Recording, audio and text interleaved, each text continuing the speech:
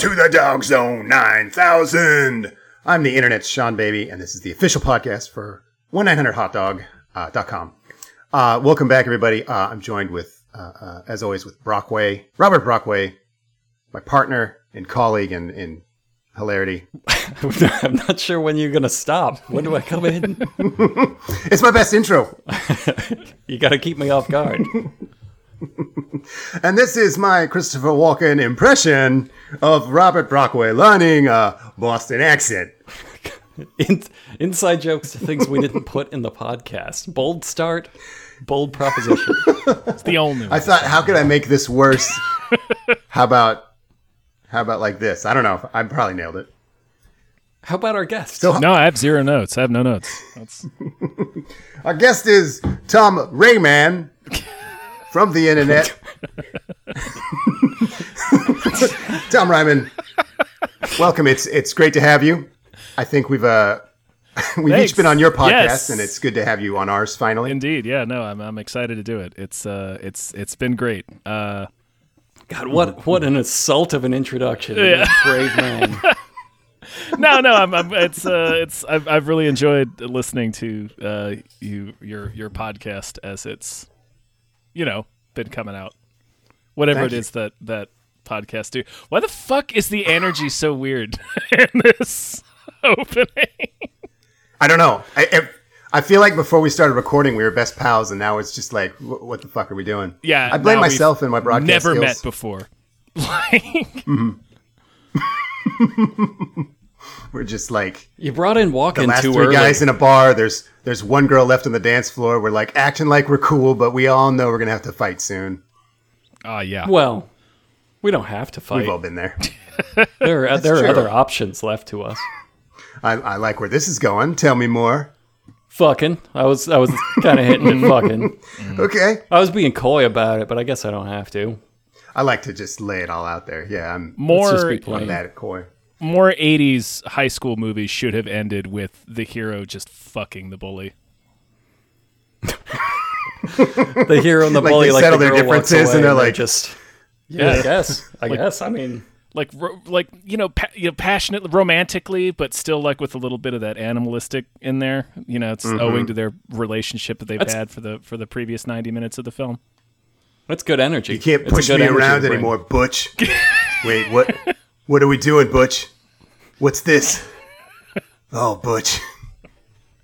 I think I'd watch that. Yeah. How would that make the Karate Kid worse? I think not. No, that would make. That's it a perfect example of where it would make it much better. Yeah. Yeah, that's now that I look at it, the character, the narrative arcs, they all close on them fucking tenderly on top of a classic car. And think of the tension it would add to like the current Caesar series. Like if these characters like have this moment that they don't want to talk about, they don't know how to process. Oh my God, it would be so good.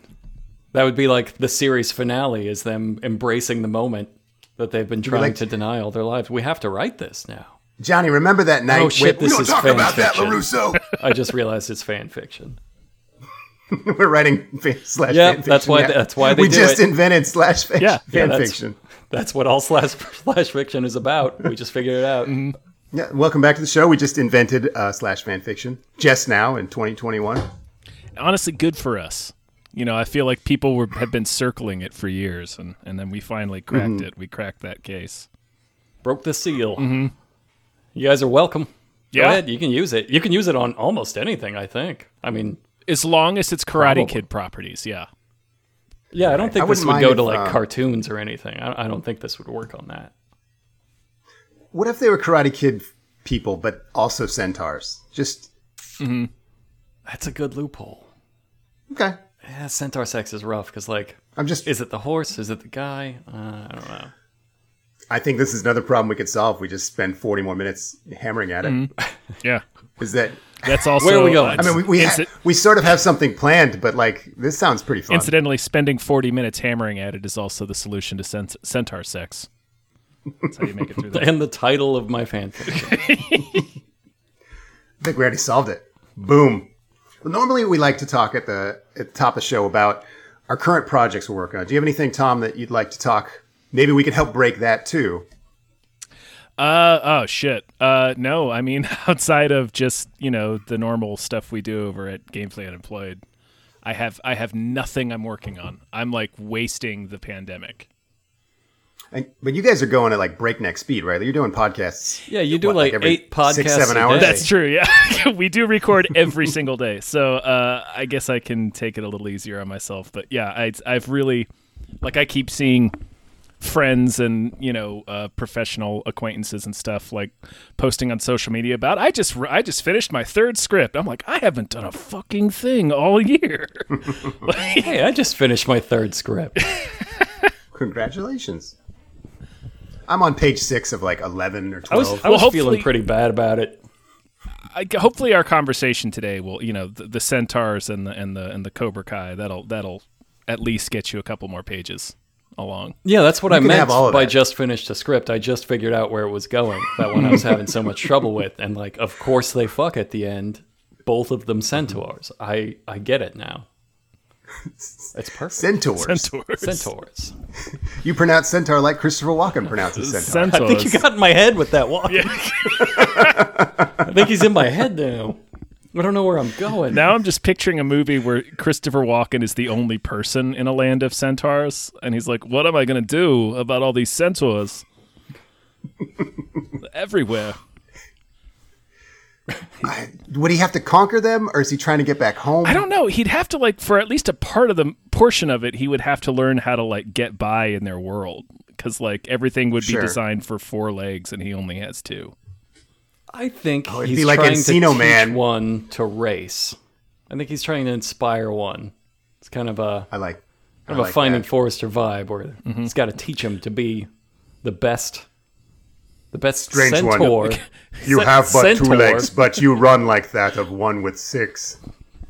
And you're the man horse now. Because legs are in your heart. And Christopher Walken has 4 extra legs in his heart. Just thrashing around. Centaur heavy. Kicking him in the rib cage, in the back of the ribs. I mean, I know I put that in our notes, but I was kind of joking. I didn't think we were going to go so hard on the centaurs. That's how we go. We go hard. We go hard. Well, I just finished up a big project about... I say big project. I made fun of a fucking old VHS tape. But it did take me a weird for amount of time. 8,000 words. You make it was excessive. But it's about this little boy named Beesbo who comes from space as a star traveler on a solo mission, crash lands, and immediately transforms into a human child and starts to learn manners from 2 very obnoxious children. And that's the premise of the whole movie. It was produced by Danny Bonaducci's sister, Celia Bonaducci. Mm-hmm. And as Brockway was saying to me earlier, that it's just this sort of thing that feels like an auteur piece. It's like a Kubrick film in that no one gave her notes. That they couldn't have possibly. It's so clear-minded in its vision of absolute fucking terrible bullshit. And this alien misunderstands every possible idiom. Like if someone says God, I don't know. That sure is cool, Beesbo. He'll make it snow. And they're like, oh, Beesbo. Or somebody says, I'm all ears, and he'll give him some fucking big ears. It's it's that kind of thing just hammered into the ground. Just hammered like a centaur having sex. Anyway. Like Christopher Walken just banging a centaur into the earth. And I'm sure you run into this problem a lot where you're like, okay, I get an idea of what this is. I'm going to make fun of it or talk about it. And then there's just so much depth to it that I can't leave this out. So Beesbo would do something. I'm like, well, I fucking have to put that in the article, don't I? Stop doing things, Beesbo. Yeah, and by the end, I don't know, it was something like 3,600 words on this 40-minute video on manners. All of no one saw, I thought. Absolutely necessary. No, yeah, couldn't cut a single that's word. the perfect number of words to write about that. I don't disagree. I couldn't pull any out. I went in and I got to cut some of this, but I couldn't figure out what to cut. And that's the nice thing about our site. We can be very indulgent. See, I thought right from the beginning I have contention because I don't think he's a little boy from space. That is not the sense that I got. I think he's a fully grown pervert alien who became a little boy with his shape-shifting powers for reasons. This is a dark VHS. I was skipping ahead when I called him little boy. when he landed, he was a full grown like star commander. Like he was on a solo mission in space. You don't get your own spaceship if you're like a little boy. You know what I mean? So he was here for some reason. He just crashed. Anyway. Plus the character design, they gave him just like lifeless, evil static for eyes, like a fucking Neil Gaiman demon. Yeah, like terrifying. That's the easiest way you can tell me that alien is here for child murder. Yeah, it's the most unsettling choice they could have made, and like kind of a cost-intensive effect. Like that's kind of a lot of work. And it's like the first choice they made. It's that's your introduction. It's like, should we have snakes come out of his eyes? You're like, no, let's like lighten it up a little. It's some demonic static. Got it. Yeah. Something should be coming out of or obscuring his eyes. Right, we got to show that he's just dead. We have to show that there's no soul in there. Yeah, so then he and the child like link souls and do like pelvic thrusts at each other, and he takes the form of a human child. Not the same human child, just sort of a similar DNA. Except he's kind of got like an afro wig, like Amy Sedaris' character in The Mandalorian. Oh, sure, yeah. And just sort of an aggressively ugly wig. What a good shorthand for that wig. I immediately picture that. And they gave him the giant bat ears. I think they might be the source of his star magic. I should have mentioned he has limitless star magic. But I also think that his star magic might be sort of linked to the idiom misunderstanding, like the family circus jokes. It's not like he can say, "Oh, I'd like to eat a bunch of food." He has to wait until someone says, "Like, I could eat a horse," and then he gets like, now suddenly he has horse food related powers. It's sort of like the Wishmaster's power, where he has to wait around for somebody to say something that could be construed as a wish before he's able to use his magic. Got it. It is it is very much like Dickhead Genie. But really loose. Like one dude says, "I'm going to blow the whistle on this old alien here," and because he's going to tell the FBI about the alien. And so he said the word whistle, and so Beesbo just conjures a giant whistle around his neck. And so like I think he could just pull a random word out of the sentence. Nothing. It does nothing. Doesn't turn him into a whistle. It just gives him a whistle. Okay. I'm still going to do Celia that Bonaducci found a big whistle, and she's like, "Oh shit, guys, this gives me an idea." And they're like, "God damn it, Celia Bonaducci." She's just a fountainhead of ideas. That's what you hear. What if everything was literal? I'm just going to run with it. Nobody stop me. Yeah, no, we're just trying to get through the workday, Celia. Just whatever you say. Giant novelty whistle from the stars. Got it. Got it. I'll whip that right up. I love my job. This is the best job. I think that's all I have to say about Beesbo. I think it's a good article. If what I could say without ego, I'm a complete genius, and you should all read it and enjoy it. So, Brockway, what do you think? I agree. I agree that you're a complete genius, and everybody should read it. That's very nice. That's what I was fishing for. For sure. Wholeheartedly. What are you working on? Your own genius works. I am working on, mostly just wrapped up a piece on Malibu Comics. Tom, do you know Malibu Comics? Do you remember that? Yeah, for sure. Becca, what are your impressions of Malibu Comics? I'm trying to remember I tend to get... I think the biggest thing I remember about Malibu Comics were their Mortal Kombat comics. I think that was Malibu. Mm-hmm. Yes, good start. All right. Good start. That was indeed. And so they got Street Fighter as well. Malibu is just, if you're not familiar, pretty much 90s only. I think they might have survived into early 2000s, but not too much longer than that. And just terrible. Just everything wrong with all of comic books. Plus all of just everything. Everything may be wrong with humanity condensed into one imprint. And it's a real like awkward moment in the art. Like there's this section of the 90s that I don't think it's going to age into classics. It's just this like, we were really lame. We did, people talk about the pouches and the giant weapons and the Rob Liefeld. The Liefeld stuff. It's very much of that era. It's like people learning from Liefeld. Like, yes, right. They're like, oh, is that how you're supposed to do it? Let me give this a shot. Yeah, it's from like 90. I want to say like 92, 93 to like 96 was all that really exaggerated musculature of Rob Liefeld and like We got some prime Malibu real era. god-awful comics out of the mid-90s there. But from artists who didn't take anatomy classes. No. Like, It's I'm obsessed with the 1995 Marvel trading card game Overpower. Are you guys familiar with it? I don't know. Vaguely. It features, if you're interested, it features some of the most god-awful art. Yeah. Is it like the fully painted art? It was like some of it they used. Jeff would be better at explaining where it came from. Some of it was like pre-existing art that they just colored and added some kind of like effects with digitally, and then some of the other stuff was just produced specifically for the cards. But they're all and from the 90s, so it worked really well. Oh, we definitely had the technology to pull that off. Fucking hell! It's some of the worst art imaginable. God, I really got to look up. I'm gonna find one in particular for you guys real quick.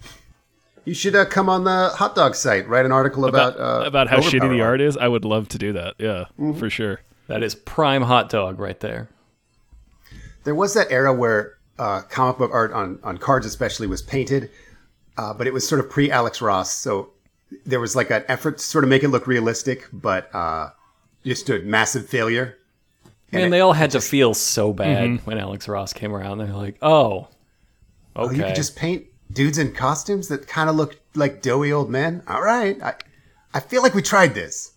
But yeah, something about the way he does it works. I liked the Hildebrandt brothers too. They did, I think, a Marvel Masterpiece. I've just seen the card you dropped into the Discord. Captain America about to eat his own shield and just terrified about it. My favorite part of this is his. I think I tweeted this like 6 years ago, but like my favorite part is his expression, intellect 6. He looks that expression so really completely does deranged.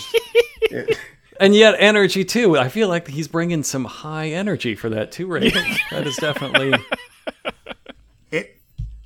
He looks. It's problematic to even try to describe his facial expression. Like, I feel like I could have in 1993, but I'm not comfortable doing it today. But you're not getting through it without some ableist language. You really can't. It's so bad. I think he's about to eat a sandwich that's a little too big for his mouth right as somebody electrocutes him.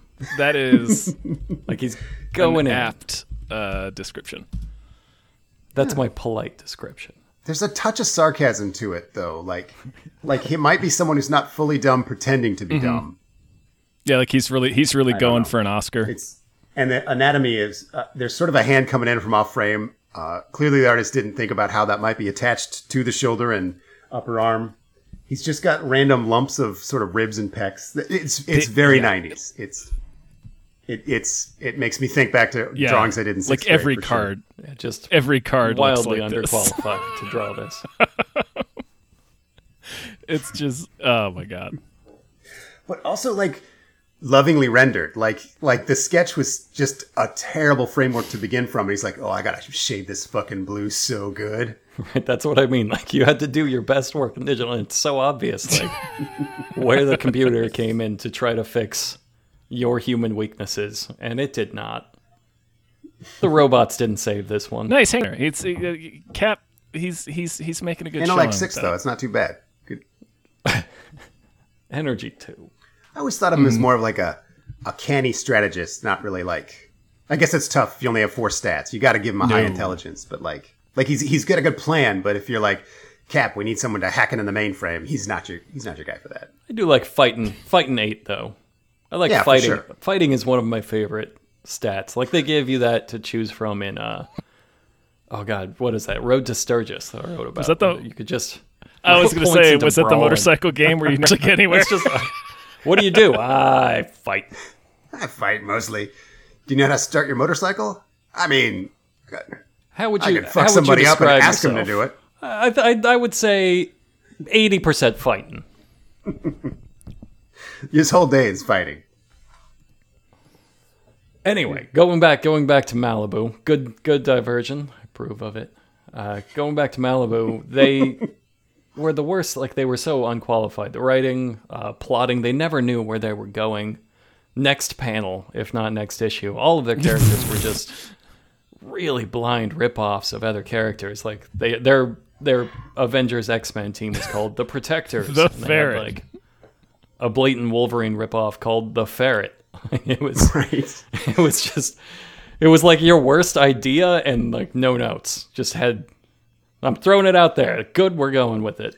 Didn't they have a Shazam that was produced by like what turned out to be, an actual child predator? Oh, I see. I thought we weren't allowed to talk about this. Okay, I'll cut it all out. It's too dark. Yes, they did. They did have Prime, and it was way more dark in tone. You should go to prison in just that direction for that idea. than Shazam. Right. Like everybody makes that joke about Shazam. Prime actually did what those jokes say, and then Maybe. yeah, he went to prison, deservedly. Yeah, basically, that's you telling the world, "Hey, I might like prison." Like, what if Shazam was ripped and the boy was real sexy? Oh, no. What if he could instantly age up to the age of consent and then go back? No. Yeah. No, this is bad. The police are on their way, sir. All of your notes are worse than the notes you have just given. I don't know how you're doing this. Yeah, Malibu didn't just approve that. That was their flagship title. That was their best title. And so they got the rights to Street Fighter and Mortal Kombat, which I would love so much to know that story. I cannot imagine how those meetings went. Anyway, to wrap it up, since we're dragging on the No, Malibu this is important. It does my favorite thing, which is the Street Fighter. It fails every character. Every character is completely ruined. I think it's probably safe to go into spoilers, since I think the column will be out before this runs. But Ryu's kind of a little molesty. They try to walk it back, but it's not a great first appearance. Chun-Li's kind of a danger slut, which is, that's okay. There's nothing terribly wrong with that, but it's maybe not the best look for your only female character. Right. And Ken, the other main character of Street Fighter, gets scalped in the first issue. So he's out of there. And then they... and then they get to issue number three, and then set up this, they finally finish the introductions and set up the story. And then you turn the page, and there's a full page written apology for everything that preceded as they announce their own cancellation. And did they cite the reason for the cancellation? Yeah. Issue number 3 ends. No, they didn't even wrap it up. No, they didn't wrap up anything. They got to the introductions, and then they had to say, I don't remember the exact quote, but it's like, due to Capcom basically hating this, we got fired, and we're sorry. And then they spend the last 3 pages of the comic book detailing the terrible story that they just got fired for telling. It's such a magical story. And here's my favorite part about that. It's not the only Malibu series that ends that way. Several Malibu series end with a written apology and the announcement of a cancellation. Sorry, no, we fucked it up. We thought we're trying. We did it again. It up too bad. We'll get the next one, I swear. What was the one you wrote about where like they all just died and the apology at the end was like, sometimes things have shitty endings and like we just killed them, It was Exiles. They wrote, I think, like 5 issues of it, and then all of a sudden, all of the characters just drop dead within like 2 or 3 pages, and then the last page, they're like, "Hey, sorry, we did this." Not everything works out. Yeah. They died. I know you think this isn't the end. This couldn't possibly. It's the end. It's over. Goodbye. Listen, you just go wherever the story takes you, and sometimes it doesn't take you to the places you expected. Anyway, they're all dead. Sometimes you abruptly realize it's shit, and you're like, nope, whatever. They're all dead. I'm walking away from this one. That's a great character arc. You do some stuff, nothing happens, and then you die, and then someone comes in and explains that it was all for nothing. It's all for nothing, and you're the asshole for thinking otherwise. How dare you? I need to read every Malibu comic now. They're pretty great. I'm going through them. Just fucking give up halfway through issue 3. It's like, I still can't believe they specifically cited that Capcom fired them for being bad at this. Like, you could have said anything. They could have spun a million ways. We went different directions. It's so easy to just gloss over that, but they specifically said in the first sentence, Capcom fired us for doing a bad job. Oh man. Were they trying to be punk rock at all? Like, hey, Capcom didn't want you to see this story because it was too real. No, they were absolutely not. No, there was kind of a like, yeah, this is horse shit. I don't know what we were thinking, man. Yeah, they fired. We got to. That's such a valid reason, though. Like, I feel like just my natural insecurity would be like that. Like, dude, we cut off Ken's head. You know what I mean? Like, they just can't handle our extremeness. Like, I feel like that's what I would tell myself, and absolutely, I would tell the readers. You know, what I mean? It was too extreme, especially in the '90s. If you're Malibu Comics in the '90s, you could have 100% gotten away with. Yeah. We were too extreme for Capcom. I feel like that really appealed to a lot of shitty kids. That probably would have appealed to me. I would have been like, just show me what you were going to do. And then they were just like, we shit the bed and rolled around in it, and now we're going to leave. Capcom was right.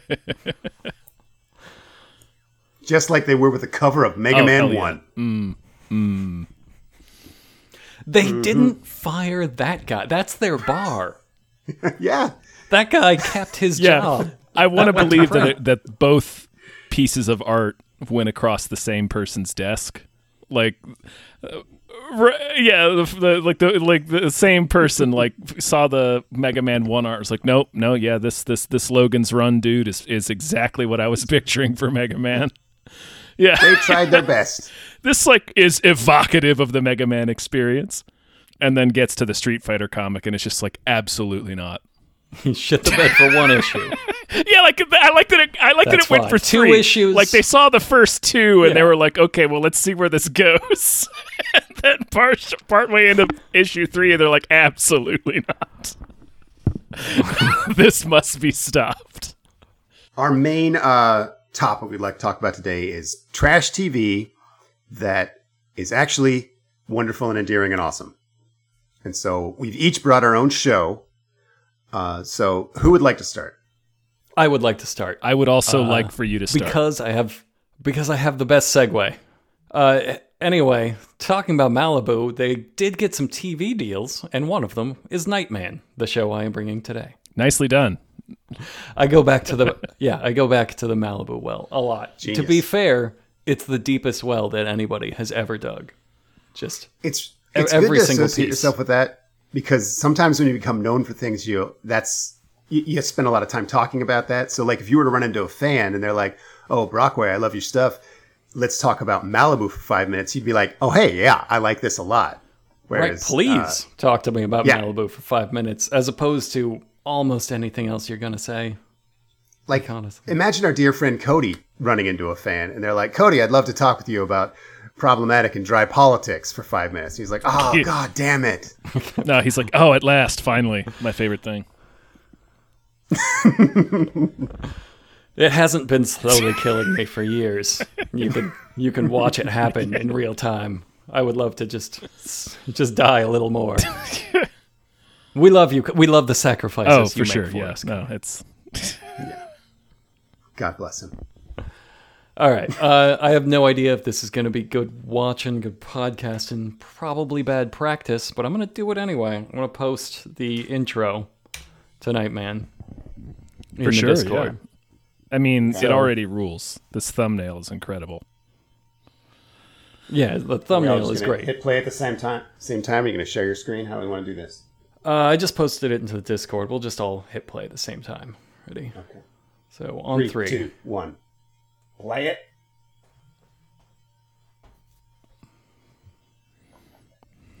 The saxophone. That's his thing, right? He's a saxophonist? He is a saxophone player, because the 90s thought that was really cool. There's a hologram of him playing saxophone as he smiles and walks away from it. They did think the Plymouth Prowler was the best thing about the show. It kind of rules. Shirtless in a towel. I mean, we've got it all. We've got attack helicopters. Yeah. Again, saxophone. Very insistent saxophone. Whoa, he jumped out of the panel. Foam rubber suits. I vaguely remember this. Yeah, it wasn't not a big deal. It was a thing. It was on actual TV. It ran for, I think, 2 seasons. So they did it on purpose, and then they did some more. Okay, that's it for, you don't have to watch the credits, even though that song is obviously amazing and you want to keep listening to it. So Nightman is a saxophonist turned superhero. Yeah, he is, I think I have here we go. Hunky jazz musician Johnny Domino. Pause for laughter. Develops superpowers. There's nothing funny about that name. Hunky jazz musician Johnny Domino. I couldn't write a better sentence. Develops superpowers after being struck by lightning while playing his saxophone on a cable car. Fucking awesome. That's his superhero origin. Because he's also from San Francisco, right? So they're like, oh, we got to do like his origin has to involve a trolley car. He's struck by lightning.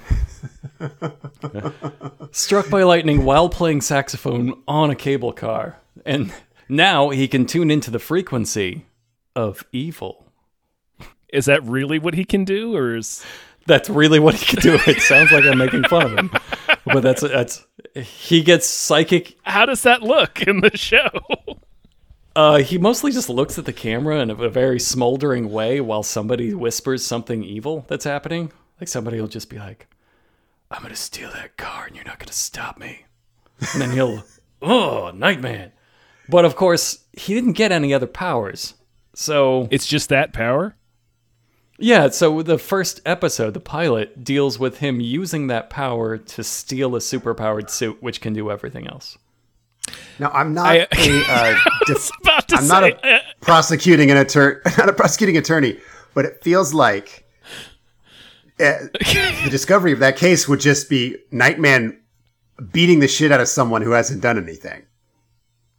Yeah, well, they were going to use it for evil, so he stole it from the evil to use against the evil. It's like he didn't get the ability to tune into moral gray areas. All right, he got the ability to tune his mental radio to evil, just straight. I'm not questioning the ethics of what he's doing. If they're going to steal a car, fuck him up. But I'm saying it must be hard for Nightman later when the police and when the guy just goes free, right? Like he would either have to kill that guy, or that guy would just get out of the hospital and they'd say, man, it's too bad that terrible guy Nightman beat the shit out of you. It's too bad that for doing nothing. Jazz musician Johnny Domino beat the hell out of me. He looks just like this guy Johnny Domino my grandma jerks it to.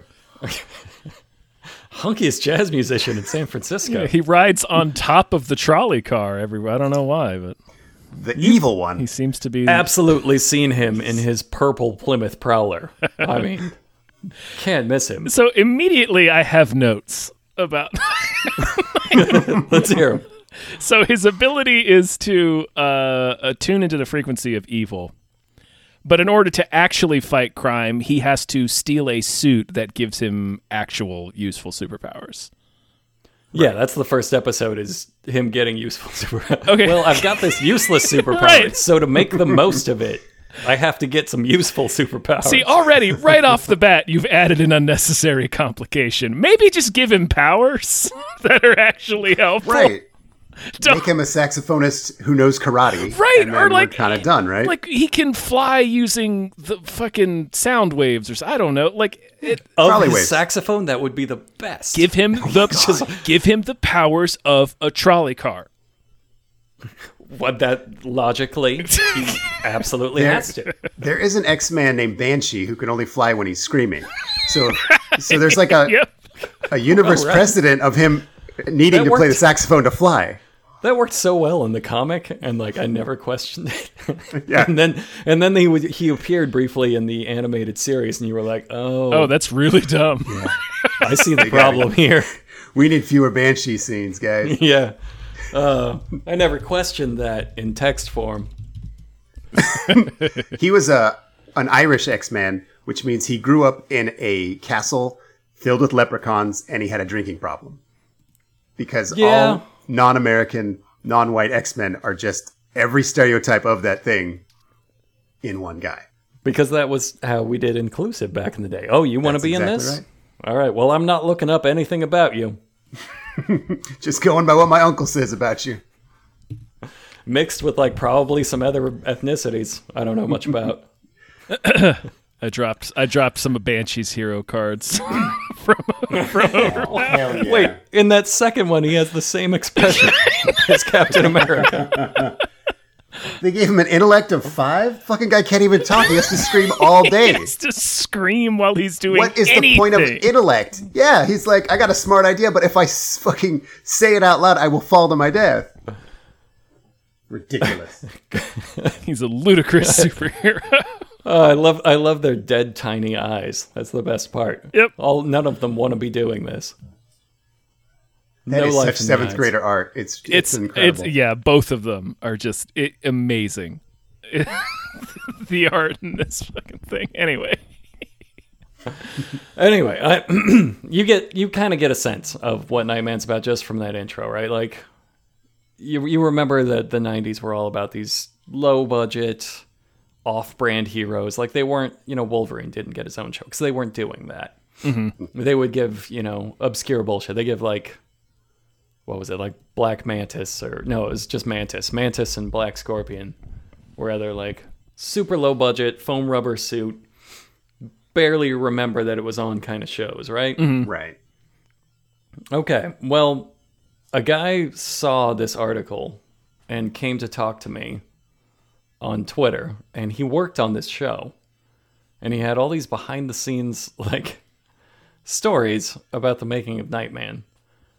And first of all, that's what I was talking about. How you get to talk with this guy who made Nightman, and that's, I mean, obviously a dream come true. Like, this sounds fun. I'm jealous of. It's so much fun. It was the best. He came to me and was like, "I don't know if you want to hear this." It's like, "Fuck yes, I want to hear this. This is all I want to hear." And so he worked on the show, and it was, first of all, it was produced by a guy named Glenn Larson, who was he was the 80s. If you remember the 80s, Glenn Larson brought that to you. He, amongst other things, did Magnum P.I., Knight Rider, mm-hmm. Battlestar Galactica. Like, he's just everything you remember about the 80s.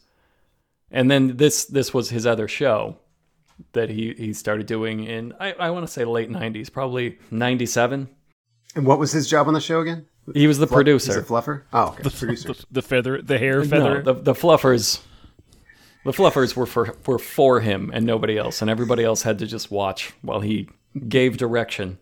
The guy told me he got the rights for Nightman, and they put in an order for 13 episodes at $1 million per episode. And that was a good budget back then, I imagine. In the 90s, for 90s TV, that was an enormous budget. And just to look at it, you would never know that, especially since he then spent the entire $13 million on the first 4 episodes. God damn. Jesus. All right. So you can see some money on the screen, but you don't see like that kind of money on the screen. Especially in the 90s, you don't see anything like that money on the screen. You have no idea where it all went. And like, it's not, I mean, there were effects. They weren't good, even really by the time. And it's baffling that they did this. He blew on the first 4 episodes, but he did use it. I mean, well, we won't know if he really stole all of it, if he's very good at his job, but he used it for the show, just not very well. Like, he built enormous sets that like you would see for like a second and like a small part of, and then they would just throw them all away. Like, there was an episode that I can't do the episode descriptions without laughing. There's an episode that had somebody built a San Francisco development on top of what used to be ancient Chinatown, and so they were like poltergeists haunted by ancient Chinese ghosts. Okay. Of San Francisco. So he built like this huge underground cave that contained like 3 blocks of old Chinatown, somewhat historically accurate to how they were buried. And then you saw them in like one scene, and that was it. Just never used again. Scrapped them. And that it worked so well that when he brought the cuts to the people back in the show, he brought the 4 episodes to them. They were like, "Yeah, that's pretty good. All right, we'll give you more for a few more episodes." They gave him $9 million more dollars for the next 9 episodes for a full series of 18 episodes. And then he did the entire rest of the show with those episodes. So that he did 4 episodes with $13 million.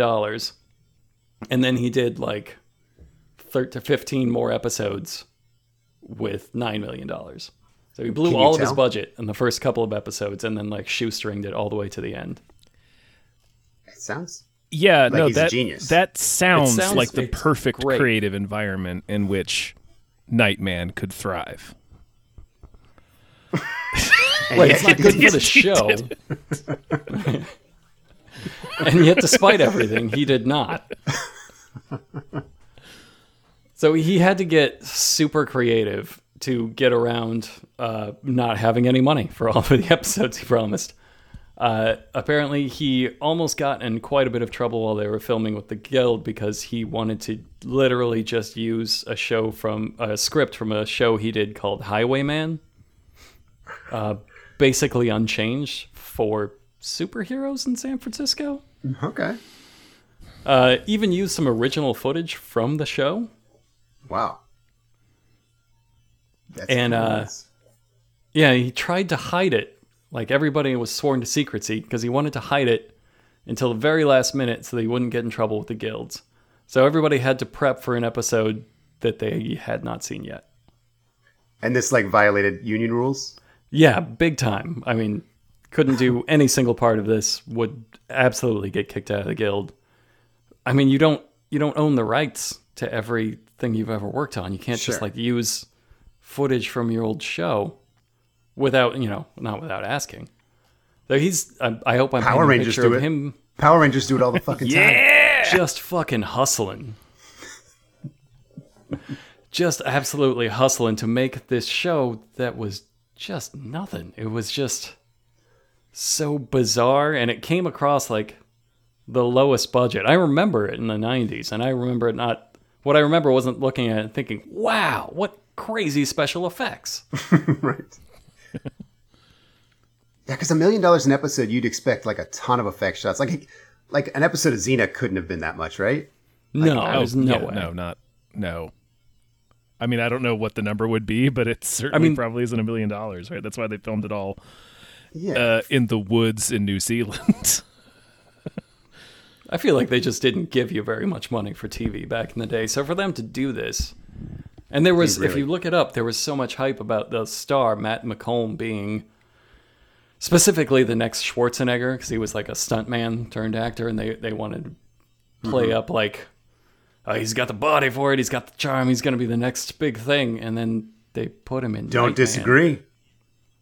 Did he ever go on to do anything? No. No, this was it.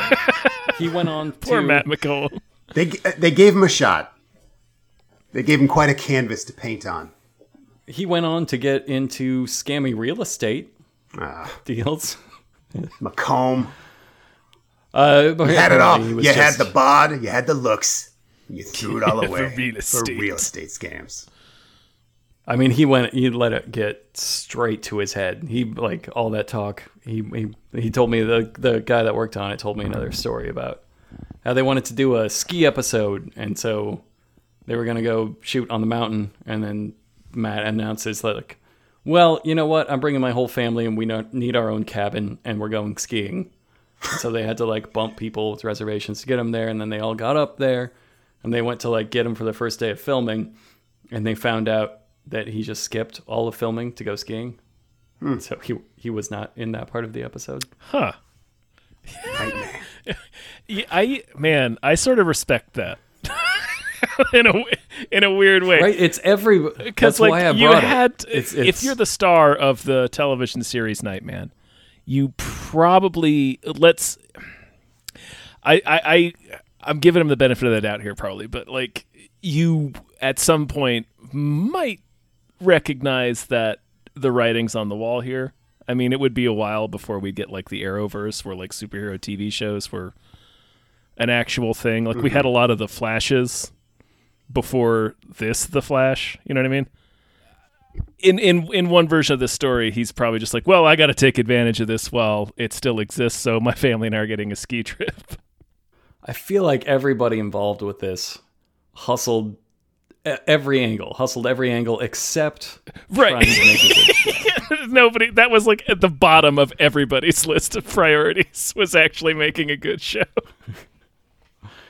But everybody was bringing so much hustle to this. It's great. That's my favorite part about it. It's like you see it on screen and you're like, oh, all right. I mean, this is pretty awful. It's hilarious in a way that you didn't intend.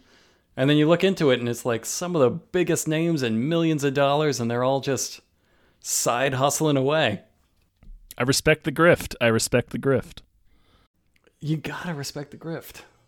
I feel like the saxophone is sort of aged into like this Fabio of musical instruments. Like it's sort of sexy, but in a ironic, funny way. I think it ended in 1997 with hunky jazz musician Johnny Domino. I think everybody's like, "Whoop, that's it." Can't top it. Look, I wanted to fuck saxophones after Lost Boys. Like Lost Boys guy. Yeah, I mean, who didn't get it? But this Johnny Domino shit. If the show had been about that guy fighting crime, tubas are where it's at now. And they just couldn't get that guy. They couldn't get Lost Boys saxophone dude. They're like, we want a Lost Boys saxophone type, is what they said. This is as close as they got. Oh, man. Hey, Tom, you have any more Marvel Overpower cards for this Discord server? Sure, man. What do you want? I don't know. Hit me with like the Blob. You got the Blob? He's especially grotesque. No matter which version. God. Wow. They really like that facial expression. It's just like a mouth in the center of like 400 bulges. Just lovingly rendered roundness. He is very bulgy. It's like bending a hot dog. Just the part where it bends. It's but like his whole body. It's like someone whole body made is the nook of a hot dog. Someone tried to make a beach ball out of a hot dog using like balloon animal techniques. That's what I'm gonna describe. This is a really great one. I'm gonna drop one more in here. Poor Blob only has 1 inch. Oh, it's Hulk. Look at this. This is the shattered remains of a Hulk corpse. Hulk. Looks like he's being dry cleaned. What the hell is going on with this Hulk?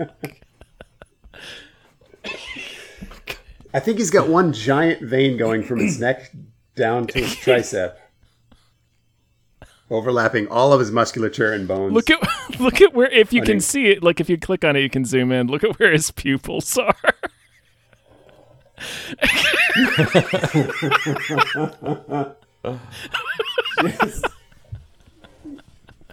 Yeah, this is a Hulk corpse for sure.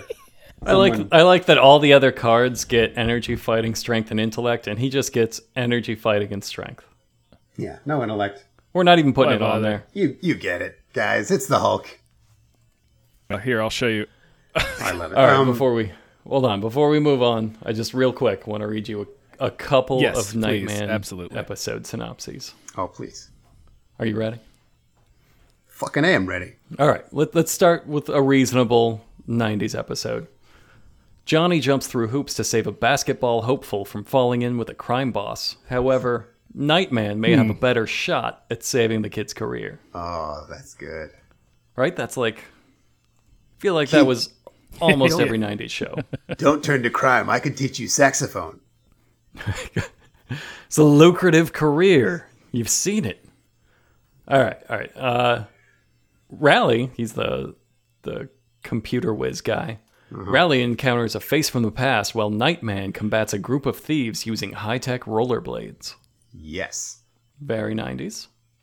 Very standard 90s. You wrote about that episode on the site, right? I did, and it was great. It was fucking genius. Like, the crux of it is that he has to show up all of the rollerbladers, all of these punk kids, Mm-hmm. So his computer guy invents a really good rollerblading microchip. Sure. As you do. And then it makes him the best at rollerblading so that he does like 18 flips in the air and spins around, and then all of a sudden this like 40-year-old man is welcomed into the teenage gang of rollerbladers because he's the best rollerblader. Yeah. That's the dream of every 40-year-old man, right? I mean, in the 90s, yeah. I mean, it was all put on because one of the men, one of Rowley's friends, spent his life savings trying to start a rollerblading competition and was rightfully crushed and bankrupted. Oh. Maybe that was an allegory for Nightman's like behind-the-scenes budget issues. I think it was an allegory for the 90s. Yeah, maybe like so. All of the 90s. But here's where we go a little off the rails. A descendant of J. Edgar Hoover frees Al Capone, John Dillinger, and Bonnie Parker from suspended animation. Whoa. That was an unexpected development. Yeah, we start escalating. We start escalating real quick.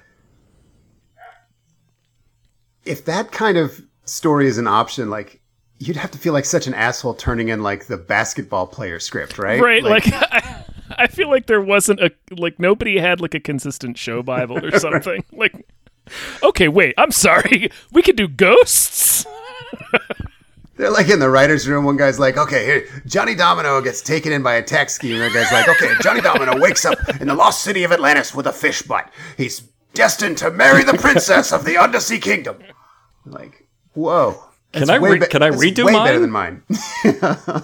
Do we have the budget for that? See, I thought we had I thought we blew $13 million on the first 4 episodes. You're shooting for the moon still. I'm shooting for next door. The moon, that's it. All right. Johnny Domino fights the moon.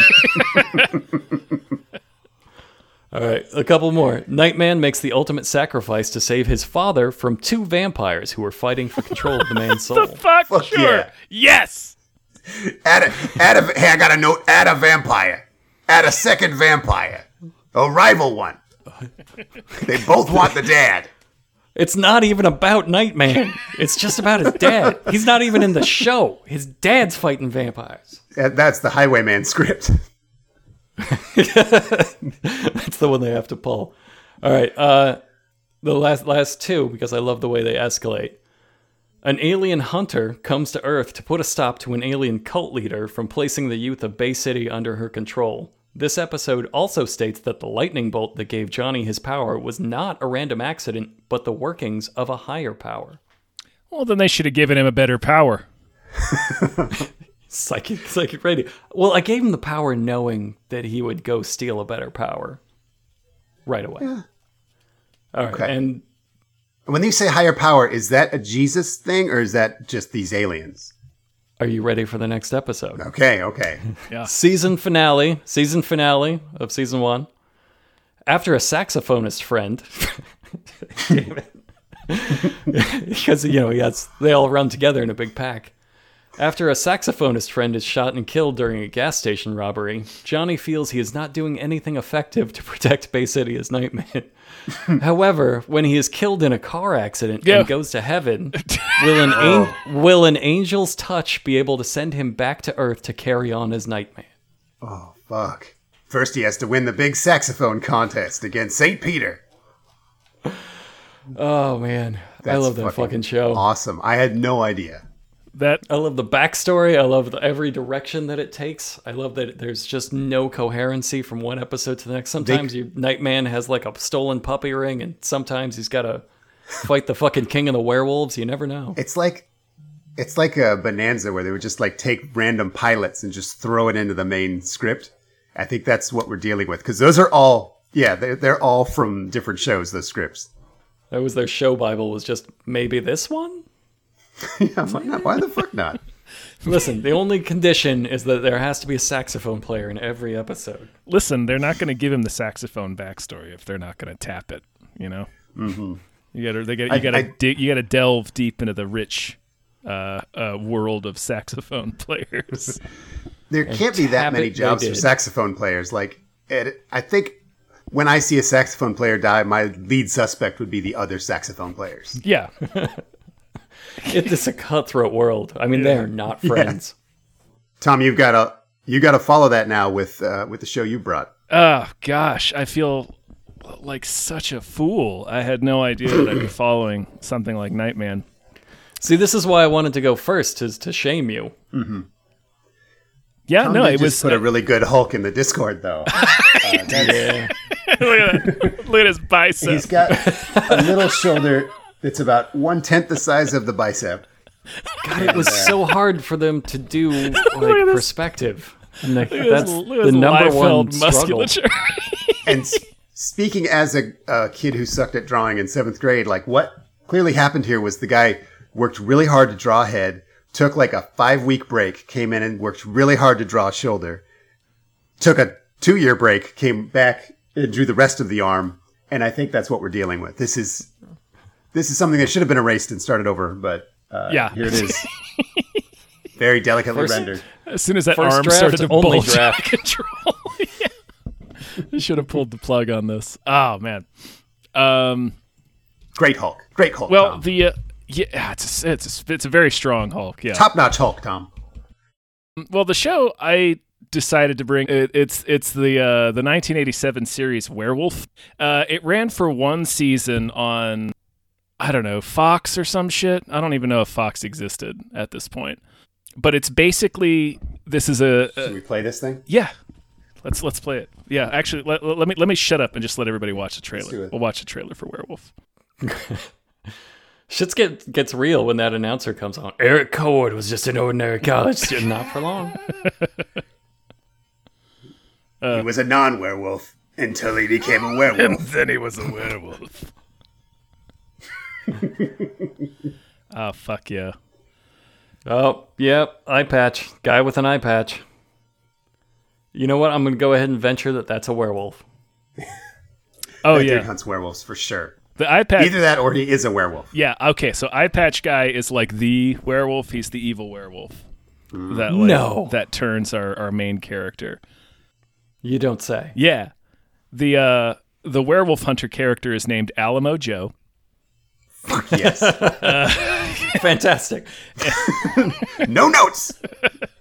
Yeah, and he pursued greenlit. Yeah, he pursued a hapless college student, Eric Cord, for an entire season of television. But this accidental segue here, it's essentially the Incredible Hulk TV show, except he turns into a werewolf instead of the Hulk.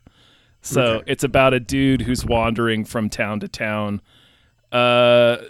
solves some local problem, and then moves on at the end of the episode. Why mess with a structure so perfect? Pretty much. Like, every problem he encounters happens to be a problem you can solve with the werewolf.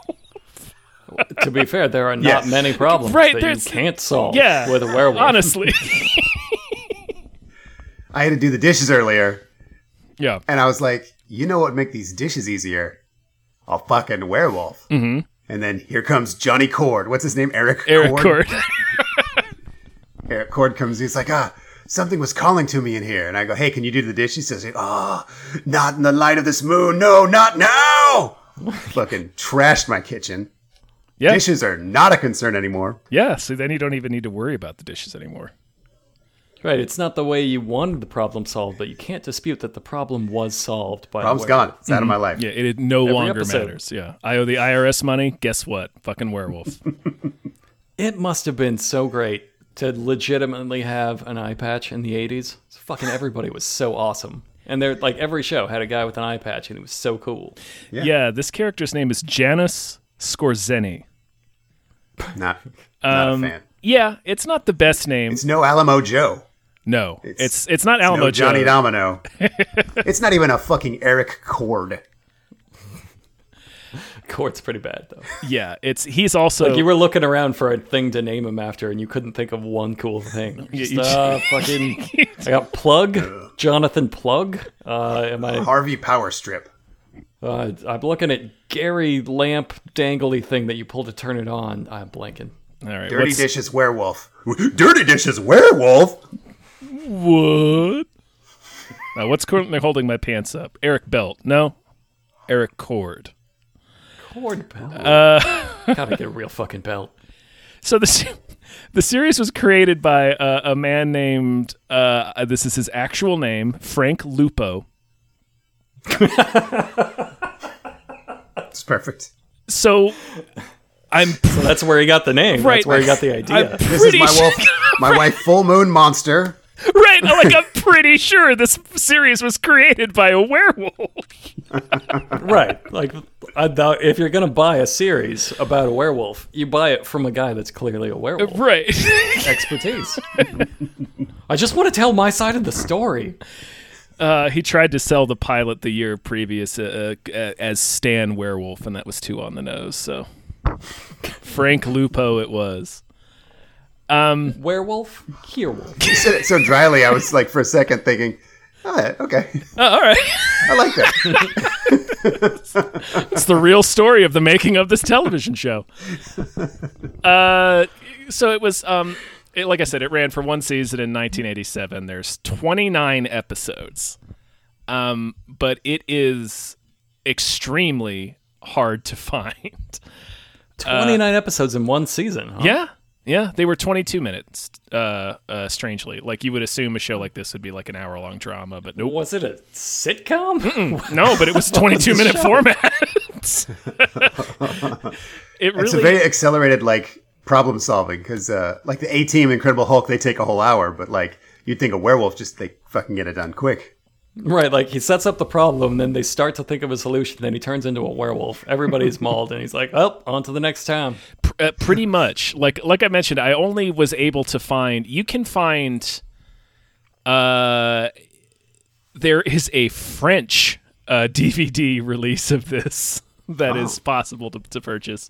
But other than that, there's no official release. I hope it's fucking huge in France. I hope they love a werewolf. To this day, you could drop a werewolf quote, and any random Frenchman will be like, "Zut alors!" Yeah. It's just social currency over there. Is how well versed are you in werewolf? But I got a couple of werewolf questions. Sure. Yeah. When he turns back into a human, does he have clothes on, or is he like stranded and nude and has to figure out like what he did? Or are they cowards? I'm glad you asked that. Yeah. In the one episode I was able to see, he woke up fully clothed with not a hair out of place. Okay. It was close. Yeah, that's cowardice. It was a different outfit. Okay. Oh, and when so the werewolf is courteous, right? So like, and also when he transformed, it was very like, because I can tell they probably do. They probably went big on the. I watched episode 17, so it's right there in the middle. They probably went big on the transformation scene in like the pilot. Mm-hmm.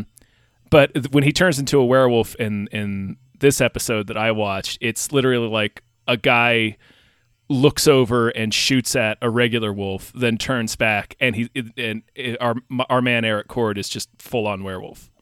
Okay. So he did it like a magic trick. And can he do it by choice, or is it just a full moon thing?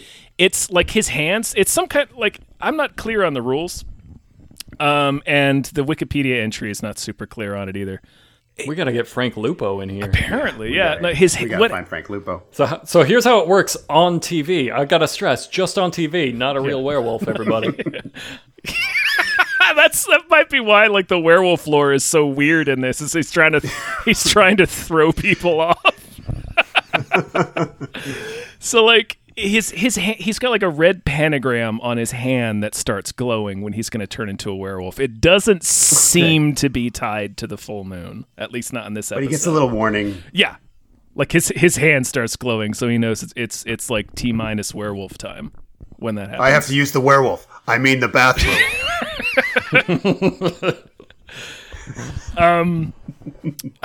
So I will give you money if that doesn't happen. It's somewhere in it that might. series. There's so many episodes. But the episode I watched was pretty incredible. It just starts with him, with our man, just getting chased by dudes on horseback. Just as a dude, or as a dude, like he They must know, Yes. right? a unique amount of trouble? He wakes up on like some Bonanza ranch. He's just surrounded by bean cans out in the brush, wearing a complete chambray ensemble because it's 1987. It's filled with beans. So many beans and denim and feathered hair. This wolf likes beans. What can I say? The wolf wants beans. That was their catchphrase for the show. I ain't getting on no plane. I want my beans.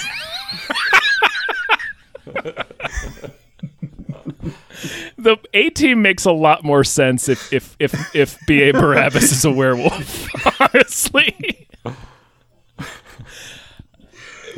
You could make like 5 edits to each episode and make that look so... You wouldn't need to change all that much to make him a werewolf. God, I'd love that. So he wakes up... Fan edit request. Yes, please do that. He wakes up on this ranch. He gets chased by dudes on horseback and sees that they're hunting this wolf that is caught in a trap. So he releases it because they're brothers. Sure. So the hunters... Do they fuck? Yeah, it seems like they're going to at one point. Is it implied that... Yeah, okay.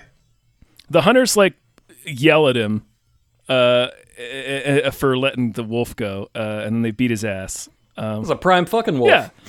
And they're like, one of the main evil rancher has like a really fucked up face. And he's like, the wolf did this to my face and you let the wolf go. And if you show your face back here on my ranch, I'll kill you and nobody in the county will notice. And then Eric Cord gets like a really sad face. Like, I'm like, really? I thought we were going to be friends. It's either like he really wanted to hang out here or just like the stone cold fact that these guys could murder him right now and nobody would care just really hit him in the soul really hard just right there. Bummed him out. Yeah. He's like, oh. Small town America. People used to be good here, man. I don't have any connections. I've been a lone wolf, but before now I never felt alone. The life of a werewolf on the road is a lonely one. So yeah. So they're chasing him because he let a wolf get out of a trap, or is there more? Yes. They're chasing him just because he let the wolf out of the trap. Then he and the wolf hang out for like a couple of scenes. And it reminded me of the first like 10 minutes of the Star Wars holiday special, you know, when it's just Chewbacca's family screaming at each other. Because it's just... So they just have a lot of like all wolf dialogue? Yeah, there's no subtitle. It's just him sitting there having a conversation with this wolf. And like it's because I haven't seen the rest of the show, I really can't tell if he's just doing a fun bit because he's alone or if he can really understand what the wolf is saying to him. It is completely impossible to tell. The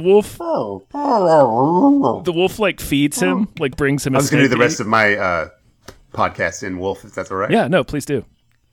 Okay. I'll do subtitles.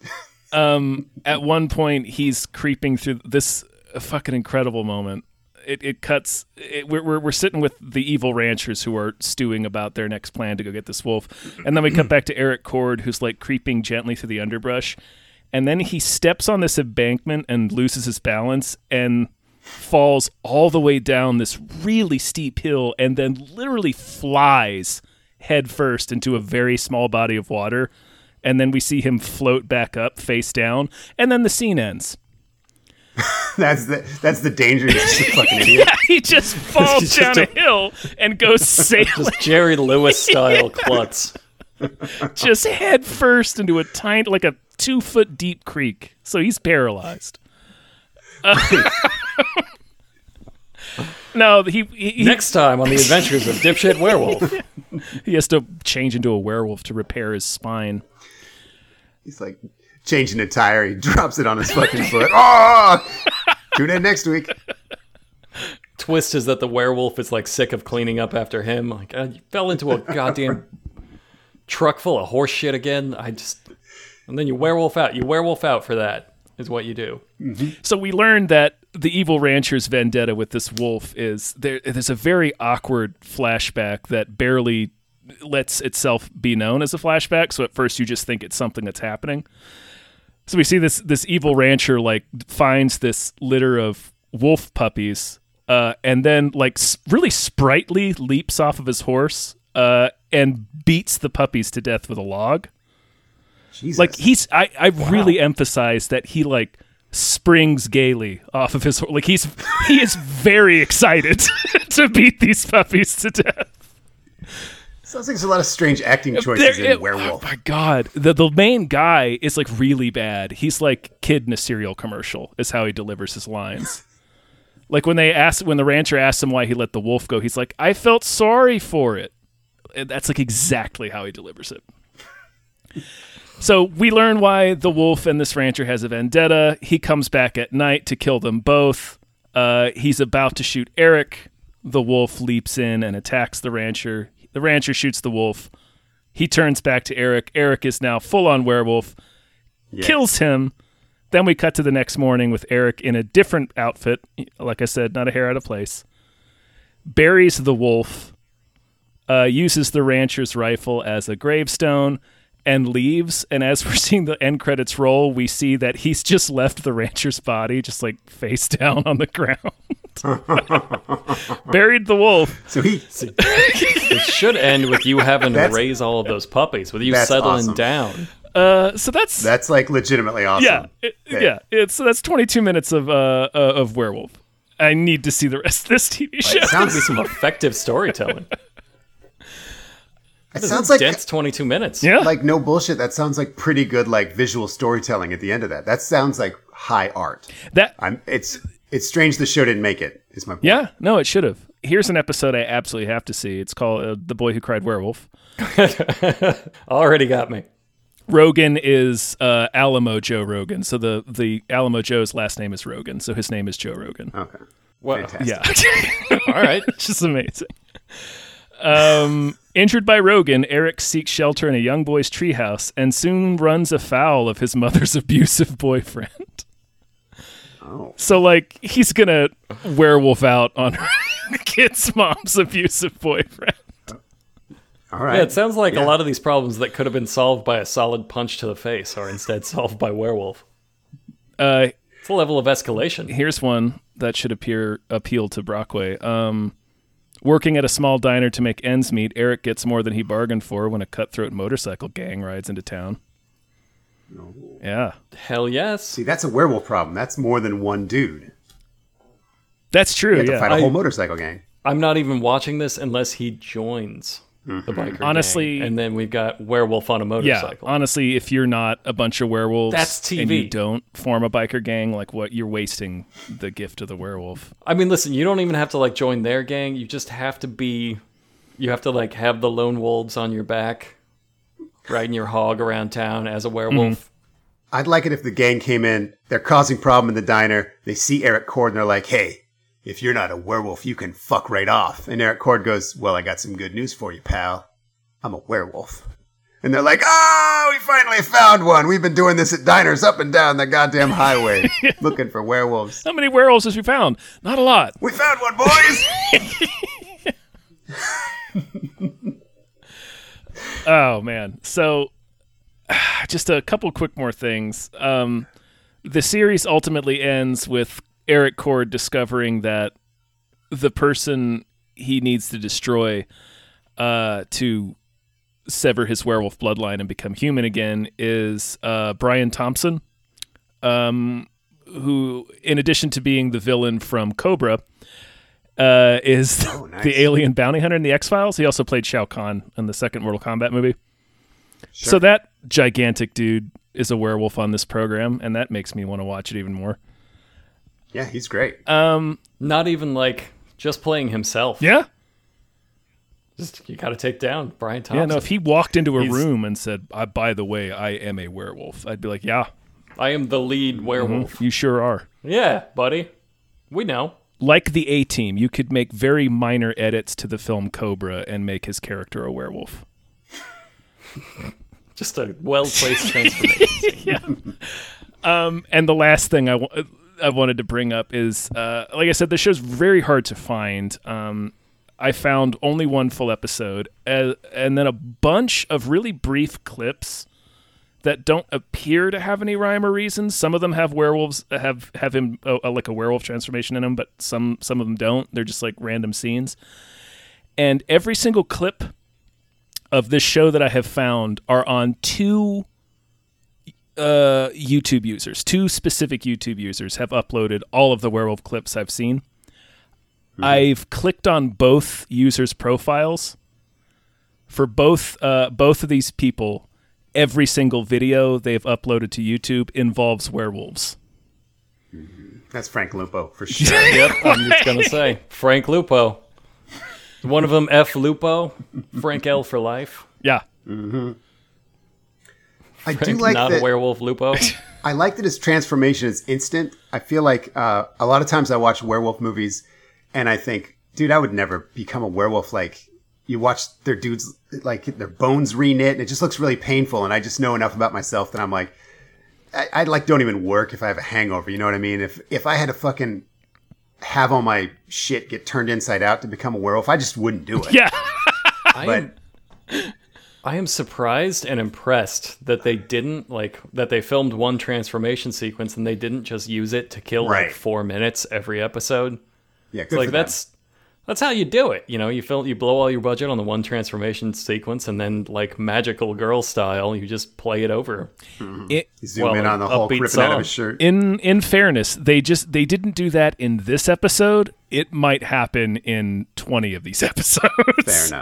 Fair enough. It'd be weird if it didn't. Yeah, because it's right there. Right. Like, oh, that can save us a bunch of money. Anyway, that's my thing. That's all I have. That's all I have on Werewolf. And it was great. I might get this. Get this French DVD just so I can see this entire show. It's got to be somewhere on the internet. We got to find it. Yeah, I didn't look too super hard. Like, I didn't try to look for torrents or anything. You could probably find it that way. It's one of those places on the internet where you're gonna have to do a deal. Yeah, it was one of those things. Like, oh, I'm gonna have to you're gonna have to give up something you don't want to give up. Yeah. I'm gonna have to get a pentagram on my hand. The show I brought is called Danger Island, and the bit we're gonna do here, I'm gonna play the intro. It's a minute long, and Brockway, I want you to just try your best to explain everything you're seeing as it gets displayed to you.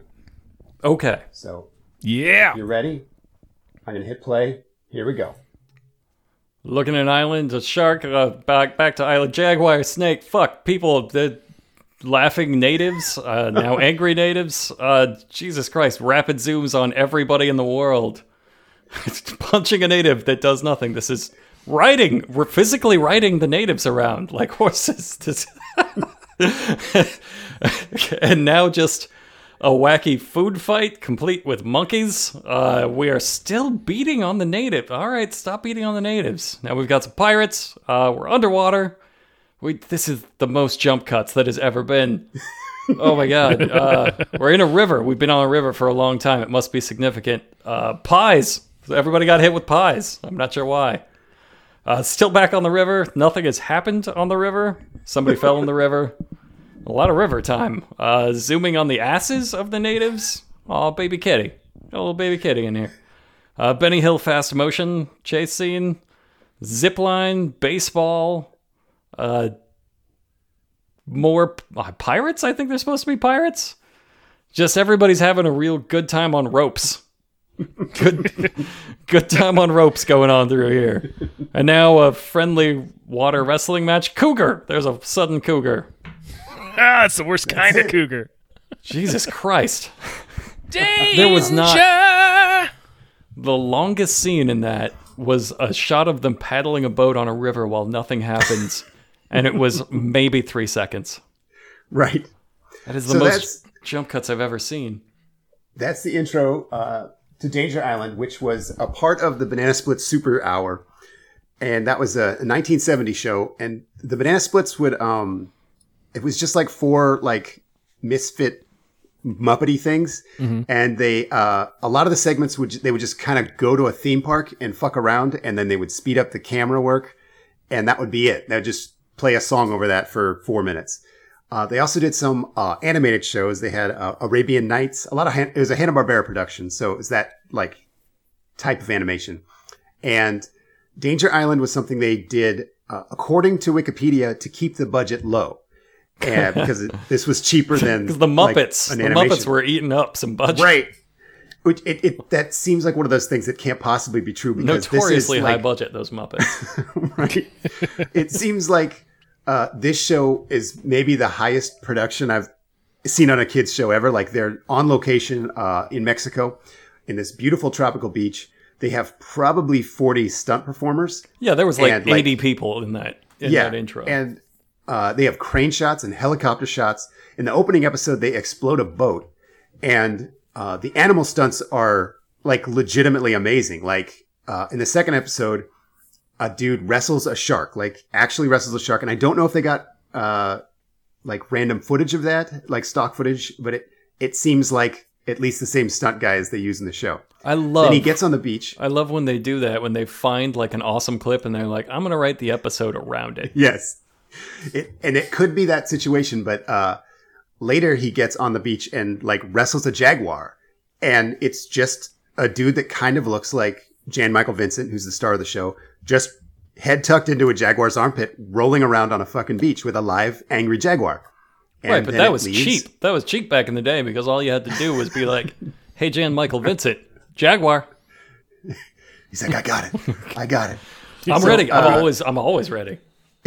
One of the stars is, of course, Jan Michael Vincent, and everyone probably knows him from Werewolf. And when he filmed this, he was, I guess the word is a twink. Like he's fit, but more like he just has zero body fat. Like he's just like this lean, like sexy cougar of a man, right? Mm-hmm. And he's kind of got this like sort of distance about him. You know what I mean? Like, I guess the way I'd try to describe him is if you were writing a movie and it was about a character like an Oklahoma farm boy who gets off in the valley on a bus and gets out right in front of like a gay porn studio, and you need to cast for that character. And then Jan Michael Vincent walks in, your casting director's eyes turn to dollar signs. Like he's just the perfect off the bus twink. And he solves every problem with a punch. And the thing about this show is that it's probably 60% fighting. Most of the scripts call for a lot of violence, but one of the stars is a little girl, and none of them seem to be trained like stage actors. Not only that, there's no choreography. So when the script calls for someone to punch someone, they just punch them really, really gently. And that doesn't look like anything other than what that is, right? Mm-hmm. And so this show that clearly someone spent so much money designing sets and getting people out there and blowing stuff up and hiring animal wranglers. And they're like, okay, just kind of fucking go fight, you know? And so you know what that looks like. Right, you get it.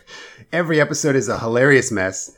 And the amount of joy you can get from a Danger Island fight scene is, it's so total because there's the failure of what they're doing, but also like the plot generally involves these children in terrible, like death-defying circumstances. Like these are actual pirates who killed all the off-screen actors. Like, two of the people are there on the island because these pirates killed everyone. And they have like the main character's little girl. And so there's a lot of like implied, like she's in a lot of peril. And then a fist fight will break out and they'll just kind of have a really gentlemanly fist fight. And then they'll kind of go back to what they was. Okay, thanks for the fist fight. We'll just keep her prisoner and everything's fine. You're talking fast because that trailer was nuts. Exactly. I'm trying to get through all of that. There's just too much to talk about. So there were 846 scenes in that 50-minute or 50-second. And early in the second episode, we're introduced to another character. There's the main guy, and he's like a research scientist who's trying to find the lost city of Tabanya. And he's there with his daughter, who I mentioned, and Jan Michael Vincent, who I think is not his son, but like his sort of utility fellow for the ship. Just his twink, his sexy young twink. And when Jan Michael Vincent wakes up on the beach, he meets a dude named Link, and they have a fist fight, of course. Link knocks him the fuck out, then wakes him up, and Jan Michael Vincent's about to fight him again. He's like, hey, stop. And like, you realize, oh my God, they can both talk and they both speak English. Why didn't they do this earlier? But that's like the way the show goes. They just assume they couldn't talk? Right. Like they just said, no, we'll decide this with fists, stranger on the beach. And I mean, when you're on Danger Island, you punch first and exactly ask questions the next day. Yeah.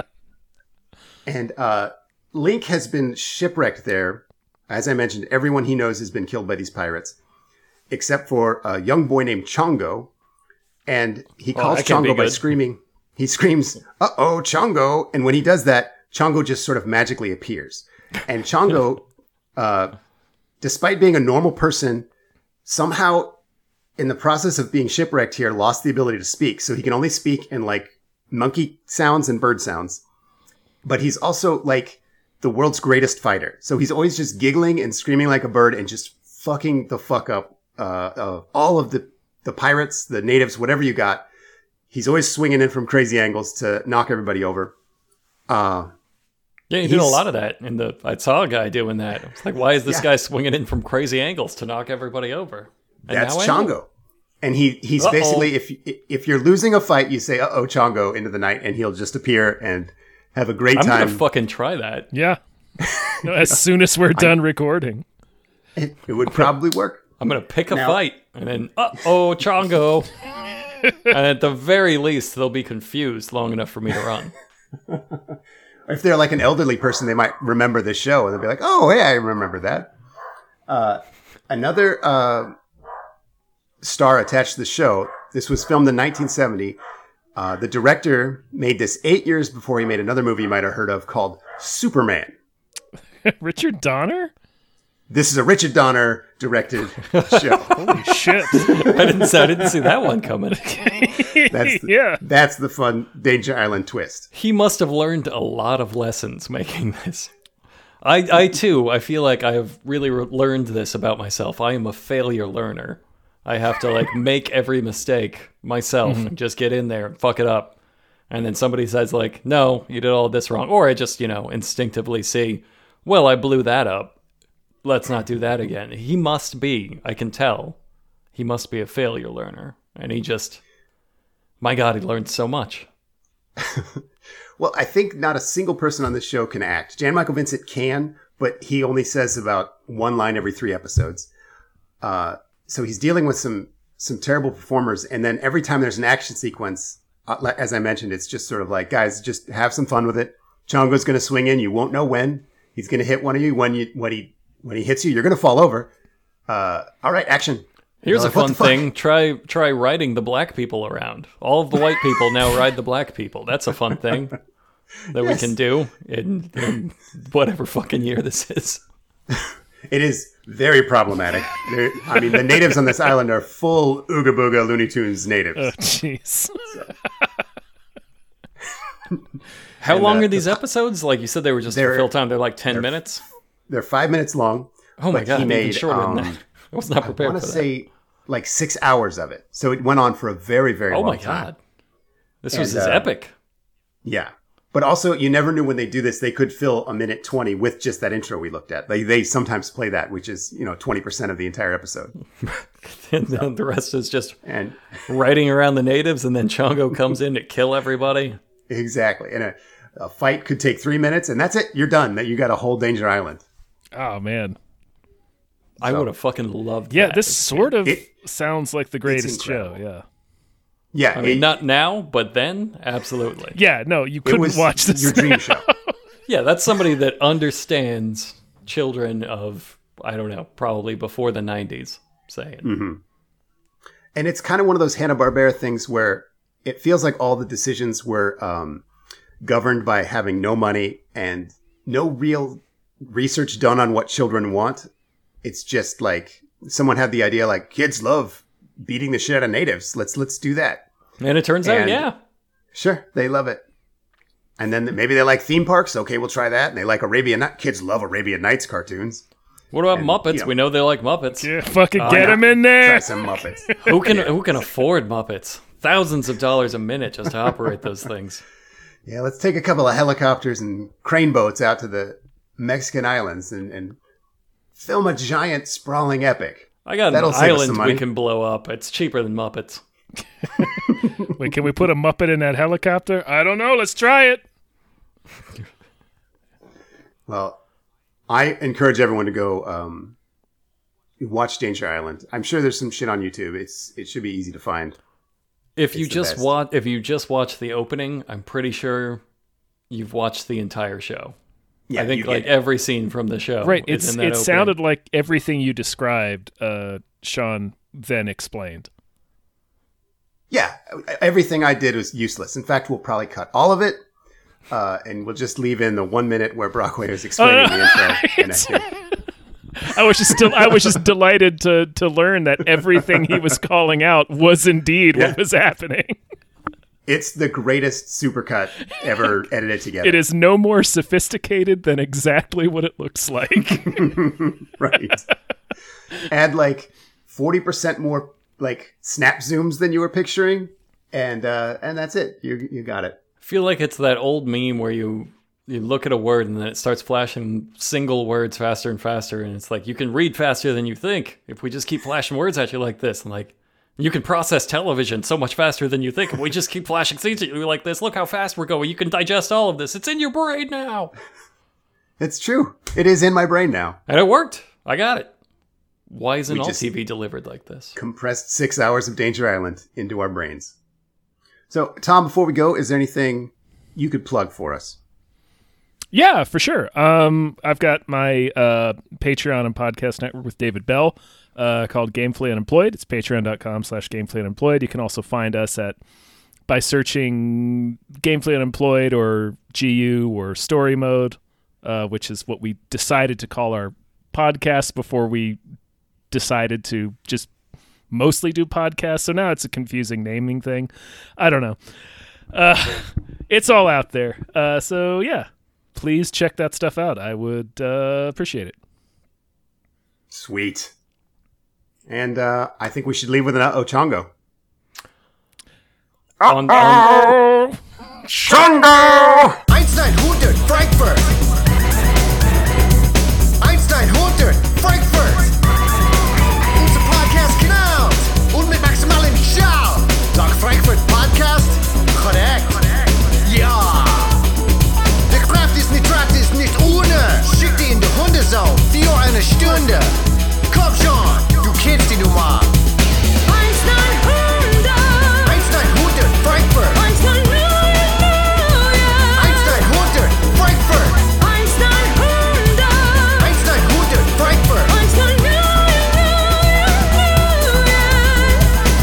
Ja, 9000.